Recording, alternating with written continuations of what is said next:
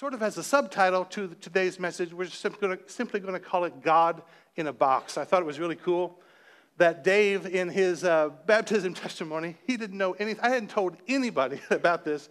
And Dave said, I knew that I wasn't going to find God in a box. And this holy place. And what you need to know about the religion of Jesus' day, not only the Jewish religion, but every religion of all the surrounding nations, all of the Roman Empire, the pantheon of the gods, the common denominator for all the religions of the day was that you went to God's house to visit God. You couldn't just dial direct. You had to go to a special holy place where special holy men made special holy sacrifices. It wasn't just the Jewish religion. All of the religions, they had various temples. They may have had multitude of temples because they had many gods, many temples. The Jewish people had one big temple, one big God. But they all had this common denominator that you could not dial direct. You couldn't just go to God for yourself. You had to go to this special holy place where special holy men made special holy sacrifices. And Jesus comes and he speaks into that. And the thing about it is that the earliest disciples, they sort of picked up on this idea. Because, like I said, it was, and we have the same thing today. We apply the principles that we learned from Jesus to our religion. Because we have this box that we come to every Sunday morning. But this box isn't a holy place. This building isn't holy. And it makes some Christians really mad when you start talking about that, because I was raised in a church where we even talked about it. We would say, welcome to God's house. And you had to be quiet. You had to wear a particular thing in God's house. But there's nothing holy at all about this building. In fact, I love it that we don't even call this church. People will say, I'll meet you at the building. The church is the gathering of people. Jesus said that when 2 or 3 of you are gathered together, I'll be there in the middle of you. The holiest place on earth is the space between you and me. When we're gathered together, then that place becomes holy. But until then, this is just a big box. I know it's upset people at times because, they'll say, well, can I have a certain event at your center there? Because we said that this is a community center. We're not building a church. The church is the people that come and gather in the building. This is a nice place. You'll notice, though, there's no crosses. There's no special sign that would indicate we're in a church, because Jesus said the holy place is when you and you and you and you and you gather together. I'll get together with you.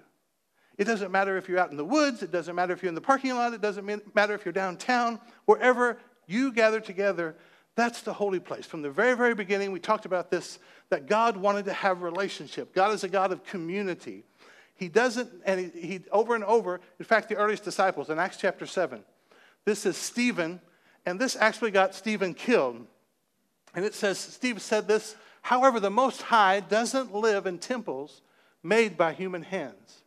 As the prophet says, and he goes on, heaven is my throne, the earth is my footstool. Could you build me a temple as good as that? God is saying, I made the whole universe, I made the whole world, and you're going to impress me with your little box? Could you build me such a resting place? Didn't my hands make both heaven and earth? You can't create me a place for me to live.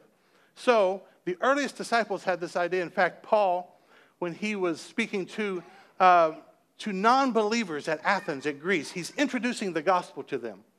And he says this. He said, he is the God who made the world and everything in it. Since he's Lord of heaven and earth, he doesn't live in man-made temples. And humans' hands can't serve his needs. He's speaking even to their sacrificial system. You can't give God something to impress him. He doesn't need your stuff. He doesn't need your food. They would bring a grain offering, or they would kill something. These special holy men made special holy sacrifices. Something died, and then you were forgiven. God is saying, I really don't need that. It's not what I'm after. I'm after you. I'm after just communicating and hanging out with and getting to know you and you getting to know me. The special holy place is when you and I get together. So, as we said, let's just hit these really quickly. There is no special holy place where we meet God. This building isn't God's house. This building isn't holy until we arrive. And then when we get here, God says, I'm so crazy about you guys. Wherever you get together, I'll show up. I'll be there right in the middle of you. I want to have a place where we can just talk. I want to have a place where I can just be with you. God is crazy, crazy in love with us. He's like a 15, 16-year-old boy that just saw that cheerleader. Seriously, God has a crush on us. And he's not interested in a bunch of rituals and routines and people trying to be better than someone else by going to a certain place and feeling like because I got up early and I put my special clothes on and I went to that special place and I'm better than the other people that didn't do that. No, it's not his idea at all. But the earliest disciples had this idea, and here's the question. Where did the early disciples get this idea? Where did they get this idea? Because this is not at all what all of Judaism had in mind. They thought the temple was everything. In fact, that was their perception of how you worship God. If you leave the temple, if you decide, I don't need to go to the temple, you're leaving God. They could not concept, if there's no temple, how can we worship God? That's the only place you can meet him is at God's house. But where did they get this idea? Well, they got it from Jesus. And we're going to see this final act of defiance led to his execution and brought about the end of religion. Now, I just want to look at the location of the events that we're going to be talking about. If we were in Jerusalem, the picture is taken from the point of us standing on the Mount of Olives. And Jerusalem is a raised city. It's on a hill. The Mount of Olives, of course, is a hill. And in between there, you see it sort of dips down. You see the trees are headed down and go up the hill there. Now, this is going to be very, very important as if we're standing here, you go down. I get to use my pointer. Isn't this exciting?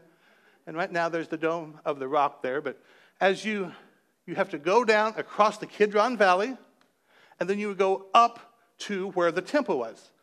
Now, if we go back in time just a little bit, this is a model of what the temple would have looked like in Jesus' day.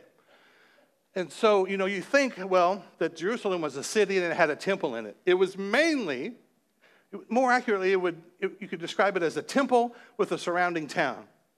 The temple took up 25% of the real estate that Jerusalem had. It was massive. It was one of the wonders of the ancient world. Let's go to that next slide there. This gives sort of an example of, you see the people, they're tiny down there. And the temple was just huge. It was magnificent. And there's the Mount of Olives over there. And there's a valley. Once again, this is sort of the reverse perspective. You're at the temple. The temple, it's sort of more of a compound.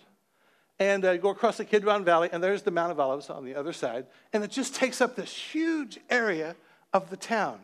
It's the Jewish people, to them, the size of their temple indicated the size of their God. Everything was about going to the temple and worshiping. Let's go to the next one there. If we zoom in just a little bit, the events that we're about to talk about take place in this outer court area. This is called the Court of the Gentiles. And as we go on, you'll find out a little bit more as to what that means. But then this inside here is the temple proper. Let's go on to the next one there. And you would go up these steps. Now, if you were a non-Jewish person and you wanted to serve Jehovah in some way, but you didn't want to become Jewish because, it started with circumcision, so that was sort of a downer at the very beginning. But you could come out here and you could worship God, but then the Jewish people could go inside these doors here into this inner place. And this really tall structure here, this like box inside of a box, is the Holy of Holies. And there was a huge curtain there, which will become more important as we go. This curtain history tells us, was 60 feet tall, 30 feet wide, 4 inches thick. And it separated the place where the Jewish people believed God lived in there. That's the only place one time a year that the high priest, the most holy guy in the most holy place, could go in and make the most holy sacrifice, and God would meet him there inside that box. Okay? And here's just another sort of picture of it. This gives you a little perspective from the artist's standpoint of, there's the people there. And this is where all the events that we're about to talk about take place, in this outer court of the Gentiles. So, let's get into it. This starts at the time of Passover. Passover is the biggest, it's like the Super Bowl for the Jewish religion. Everybody is coming into town from countries, from the entire country of Israel, and from countries all around it. People are traveling back to Jerusalem. And Jesus picks this time to sort of introduce himself as the Messiah. He's the guy coming to save Israel. Now, the Israelites expected a warrior. They called him the Lion of the tribe of Judah. They expected this warrior to come in, but Jesus gets on a little donkey and rides into town, sort of like Festus from Gunsmoke, if you remember. And so he came, they expected a lion, but what they got was a lamb. They expected Jesus to come in, bless the temple, use the temple grounds as a sort of a point of contact to rally the people around and to initiate a revolt against the Roman army and to overthrow the Roman army and bring Israel back to its former status. But Jesus comes in as a lamb. He's talking about you have to love your enemy. When people are mean to you, you be good to them. And it was entirely blowing their mind as this concept of who their Messiah was to be. So Jesus comes in. They're laying down palm branches. They're worshiping him. They're proclaiming him as the Messiah as he comes into Jerusalem. And here's where we pick up the story. So Jesus came to Jerusalem. He went into the temple. And this is such a strange verse. It's just, there's something brewing. And as you've heard me say before, sometimes when I read in these four Gospels, I see it like a movie. You hear this music in the background. There's a storm coming. There's something in Jesus' eyes as he looks around carefully at everything. Those pictures that we just showed you, Jesus comes into that huge compound, and he looked around carefully at everything. He's just looking. There's something that's caught his eye. He's taking his time carefully to look around. And he left because it was late in the afternoon. Then he returned to Bethany, which is a village really closely there, with his 12 disciples. Now, the next morning, as they were leaving Bethany, Jesus was hungry. They're headed back to the temple, but Jesus was hungry. Why was Jesus hungry? Because he hadn't eaten anything. He's 100% God, but he's 100% man. But there's a very important thing that's happening here. Now, I'm going to give you just a little bit of theology for you Bible nerds. This may be something interesting to you. Mark, the author of the book of Mark is actually his last name, John, Mark. He uses this literary technique several times throughout his account of Jesus' life. Theologians call it a Markan sandwich. It's where he starts to tell a story, then he interrupts the story and tells another story, then comes back to the former story. He makes a sandwich out of the story, and in the middle is the meat. It's sort of helping to explain what in the world this story is about. So here Mark is doing a Markan sandwich. He says Jesus goes to the temple, he goes back, but the next day he's hungry. And this story seems like completely out of place, but it has everything to do with what Jesus is about to do at the temple. There's meaning behind this. Jesus was hungry. He noticed a fig tree in full leaf a little way off. Those of you that have been here since the very beginning of the series will remember that this whole thing started with two trees. In the Garden of Eden, this is what we said the origin of religion was. That Adam and Eve decided to eat fruit from a tree that they weren't supposed to eat from. The tree of the knowledge of good and evil, which is what religion does, is it gives us this sense that, okay, I'm good, you're evil, therefore I'm better than you. If I eat a particular thing, if I do a particular thing, then I'm going to be elevated above you. I'm going to feel good about myself. I'm going to approach God. What God said wasn't good enough. I have to do something else. They ate fruit from that tree. We've been eating fruit from that tree from then on. So Jesus notices a fig tree in full leaf. It looks good. That's what Eve said about the tree. Religion really looks good. She said that tree looks like it's good for food. Fruit is desired. I think it'll make me wise. People look toward religion and says, I think it'll be good if I do that. I'll feel good about myself. I'll be a better person. We'll have a better community. I'll be a better family person if I do certain things. So he went over to see if he could find any figs. But there were only leaves because it was too early in the season for fruit. That's what religion is. It's a form. It's a ritual. It's things that you have to do over and over and over again. It's a codependent system. I have to depend on a guy and a place and doing things over and over again in order to be accepted and loved by God. So the next verse, Jesus says something interesting. Remember, we started with two trees. Then Jesus said to the tree. Jesus has lost his mind, apparently, because he's talking to trees. But there's a reason he's speaking to this tree that doesn't have fruit, but looks like it does. This is a metaphor, if you will. This is an example where he's figuratively. I didn't think of that till just now. Come on, that's pretty good. That was on the spot. I'm working hard up here for you people. Okay, figuratively, he's saying this tree represents the religion of Israel. This represents all these sacrifices in this temple system. And he says, may no one eat your fruit ever again. I don't want anybody to be involved with this temple system of worship ever again. And the disciples heard him say it. When they arrived back in Jerusalem, Jesus is about to throw a complete temple tantrum, by the way. I had thought of that before, so I don't want you to think too. It didn't just come up with that. So, okay, when they arrived back in Jerusalem, Jesus entered the temple and began to drive out the people that were buying and selling animals for sacrifices. The book of John says he made a cord out of ropes. He made a whip out of these cords, and he is, all of a sudden, I mean, this is a quiet place where people are trying to worship. All of a sudden, Jesus is going like old John Wayne on people. You guys don't even know who John Wayne is, some of you younger people. They're buying and selling animals for the sacrifices. He knocked over the tables of the money changers and the chairs of those selling doves, and he stopped everyone from using the temple as a marketplace. This is one of those instances, if someone had stopped you on the street and said, was Jesus ever mad? Did Jesus ever get mad? Almost everybody says, oh yeah, he flipped tables in the temple that one time.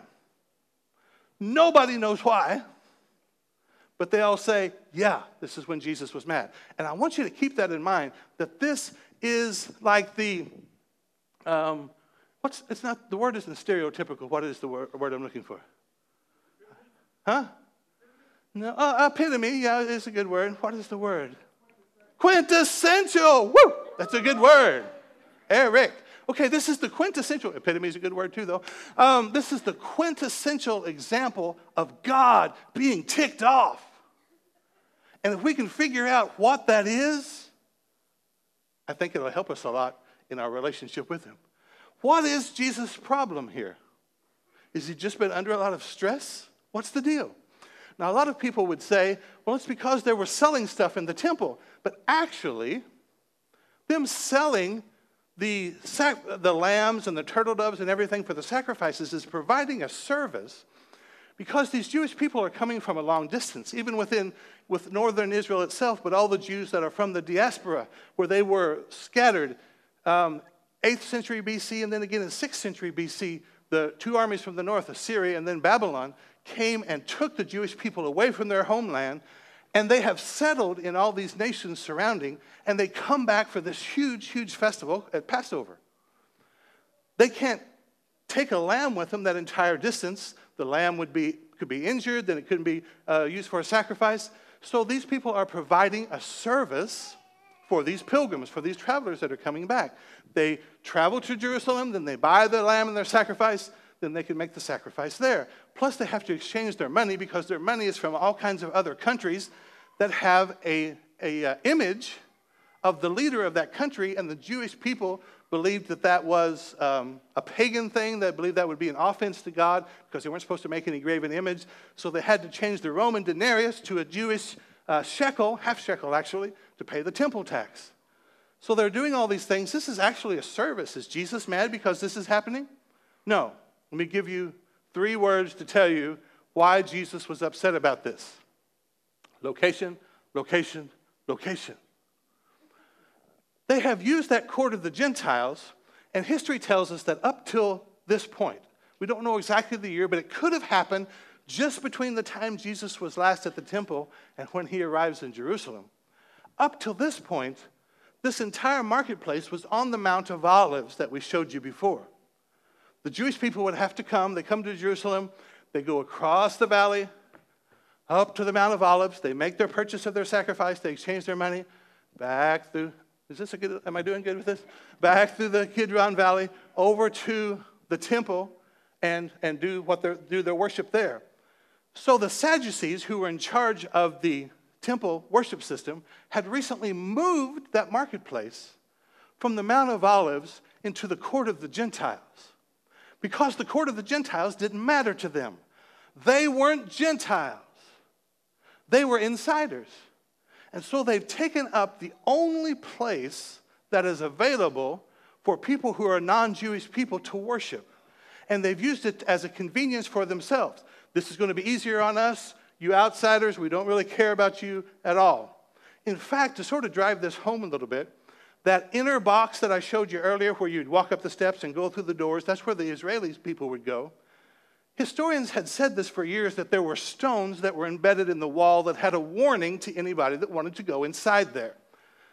In the 1800s, they actually found these stones, and these are two of them, actual pictures of the actual stones that were embedded in the walls, and they had a message to all non-Jewish people. And this is the translation. Have to clear that off. There you go. Sorry, I didn't do that when I did. No foreigner may enter within the barrier around the sanctuary and the enclosure. Whoever is caught on himself shall he put blame for the death which will ensue. Welcome to church. That's basically what is happening here, is the Jewish people have taken something that God intended to be a light and an access point for everyone in the entire world, and they've built a box around it. They've built a fence around it. They've put up gates. They've put up signs that says, do not come in here. Twice in the book of Isaiah, Isaiah reminds the people of Israel that the reason you are God's people, they begin to think that they were really special, that they had really done something to deserve or earn God's favor. But God always looks to partner, and he partnered with one guy, Abraham, to try to get his message of love and acceptance of, I want to have a relationship with you, not make sacrifices, back into the earth. And Abraham had kids, and their kids had kids, and their kids had kids, and it became the nation of Israel. And God's purpose, twice in Isaiah, he reminds Israel, you are the light of the world. That's something we ascribe to Jesus, but it was something that God actually said to Israel hundreds of years before. The reason I got you guys together as a people is so you could demonstrate to the entire world my nature. Instead, they made it a religion, they institutionalized it, made it into sacrifices and a place to go, and it was never God's idea or God's intention. And here they've taken this place, that the only place that people can come to worship God that are non-Jewish, and they've filled it up with an obstacle to worshiping God. Jesus goes on and he says this. He said to them, the scriptures declare, my temple will be called a house of prayer. Now, what is prayer? People still have a religious idea about prayer. What does Jesus mean? My temple is supposed to be a house of prayer. Prayer, what are you looking for when you pray? When you pray, what's the deal? Anybody here ever pray about anything? What's your problem when you're praying? You need something? Or, you're thankful. What? You want answers. There's something you don't know. You have questions. You're seeking something. Jesus is saying, my temple is supposed to be a place you can come and get your questions answered. People that are seeking to know me, people that need something. It's not a place where insiders come and rejoice in the fact that we are God's people and they're not. For all nations, this was revolutionary. Jesus is reminding them, hey, this isn't an Israel thing. This is an everyone thing. This has implications for how we do church. It's not for us. It's for everyone. But you've turned it into a den of thieves, and people have said, well, see, it's a den of thieves. These people were robbing, so that's why Jesus was upset. But no, the den of thieves isn't where you do the robbing. The den of thieves is where you go after you've done the robbing. It's where you go and you count the loot. It's the gangster's lair. It's where we go and we say, hey, we got away with it. Let's count this money. Is everybody back? Well, we lost Bill. Well, Bill was sort of slow anyway. So, they're counting their stuff. It's where you go and you rejoice that you didn't get caught. He said, that's what you've turned. You go out in the world every day and you don't care about anybody but yourself. You're living selfishly. You don't care about the poor and the outcast, and you come here to hide. That's what religion is good for. You get dressed up and look good on Sunday morning, and you act different, and you put on your mask, and you come and you raise your hands, or you give your money, or you do whatever, and you say, oh, bless you, sister, bless you, brother, and then you go out and do whatever you want to. Jesus said, no. It's a den of thieves. There's so much else that I wanted to talk about, but my time's getting away. Let's go and talk about The final event that this led up to, because there's so many things. There's where Jesus predicted the destruction of the temple. Jesus said this, his disciples said, this temple is amazing. And Jesus actually said, well, it's going to be destroyed. It's one of the I'm losing words, consequences. No, it's consequence. No, coincidence is the word I'm looking for. Could you guys help me just say coincidence? One of the biggest coincidences in the history of history is this religion that has lasted for thousands of years. Jesus arrives on the scene and says, this is over. We're not doing this anymore. He renounces the temple. He actually raises the temple and says, I'm the temple now. This is me. We don't need this structure anymore. His disciples asked him about it, and he said, actually, this whole temple is going to be completely destroyed. 40 years later, it was completely destroyed. The religion he was renouncing can no longer be practiced for the last 2,000 years after Jesus says, we're done with this religion thing. 40 years later, the temple is destroyed. When he said that was going to happen, that's quite a big coincidence. But this all leads up to a point where Jesus is going to be executed. And let's go to that slide. It says that the bridge, the people had built with religion, they were attempting to build a bridge to get to God. And the reason that Jesus is eventually executed is the system, the very system designed to bridge the gap between God and man, executed God for destroying their bridge. It's the reason he was executed. He comes in and denounces the temple system and just wreaks havoc, throws a monkey wrench at the whole thing, and they said, we can't do this anymore. We don't care if you're God or not. We have our system. And we have this symbol of Jesus on this cross. It's actually an execution. A lot of times, we'll put it on a wall or we'll hang it around our neck, but it's actually a gruesome, horrific event where Jesus is on this cross. Why was he on that cross? Because religion, the political system and religion got together. The religious leaders decided he can't live. The very system that was designed to access God, when God showed up and said, we don't need the system executed him. And in fact, Paul said it this way, that not only, because we always think about just our sins were nailed to that tree, but the Apostle Paul said that religion itself, it says, while you were spiritually dead because of your sins, and because you were not free from the power of your sinful self, God made you alive with Christ and he forgave all our sins. He canceled the debt, which listed all the rules we failed to follow. He took away that record with its rules and nailed it to the cross.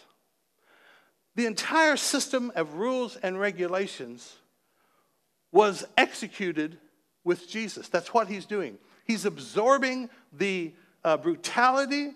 He's absorbing the absurdity of religion when he's on the cross, and he's saying, I am absorbing this into myself. This is your sins that is crucifying me. I'm accepting it as my own. But at the same time, while your sins are being forgiven, religion itself is being nailed to this cross. And this is the end. And just for God to put sort of an exclamation point on that, something amazing happened right at the end when Jesus is being executed. He's about to die. This thing happens at the end. He's been through all this torture and all this pain. It says Jesus shouted out again. He's on the cross, and he just shouts out, and he released his spirit, and Jesus is dead. It's over. At that moment, the curtain in the sanctuary of the temple, you remember that tall structure where I said there's a 60-foot curtain, 30 foot wide, 4 inches thick? At that moment, the curtain in the sanctuary of the temple, where they said God lived, was torn in two from top to bottom. Here's sort of an artist's conception of it. You have this huge curtain there in the temple, right in the Holy of Holies, not from the bottom to the top. At the very moment that Jesus yells and he's dead, God is making an exclamation from the top to the bottom. This place where you said that I live is done. He rips the partition, the obstacle, the barrier between God and man, the thing where religion had said, really you have to be a special holy guy with a special holy sacrifice to come to the special holy place where God is. Right at the crucifixion of Jesus, God says, this is done. This is over. I'm out of here. Some of you older may understand this expression. Elvis has left the building. And that's what God is saying. I am not a God who lives in temples made by hand. I'm not a God that lives within a system of you trying to get to me. I came to you. You wouldn't accept it. You've executed me. You've killed me.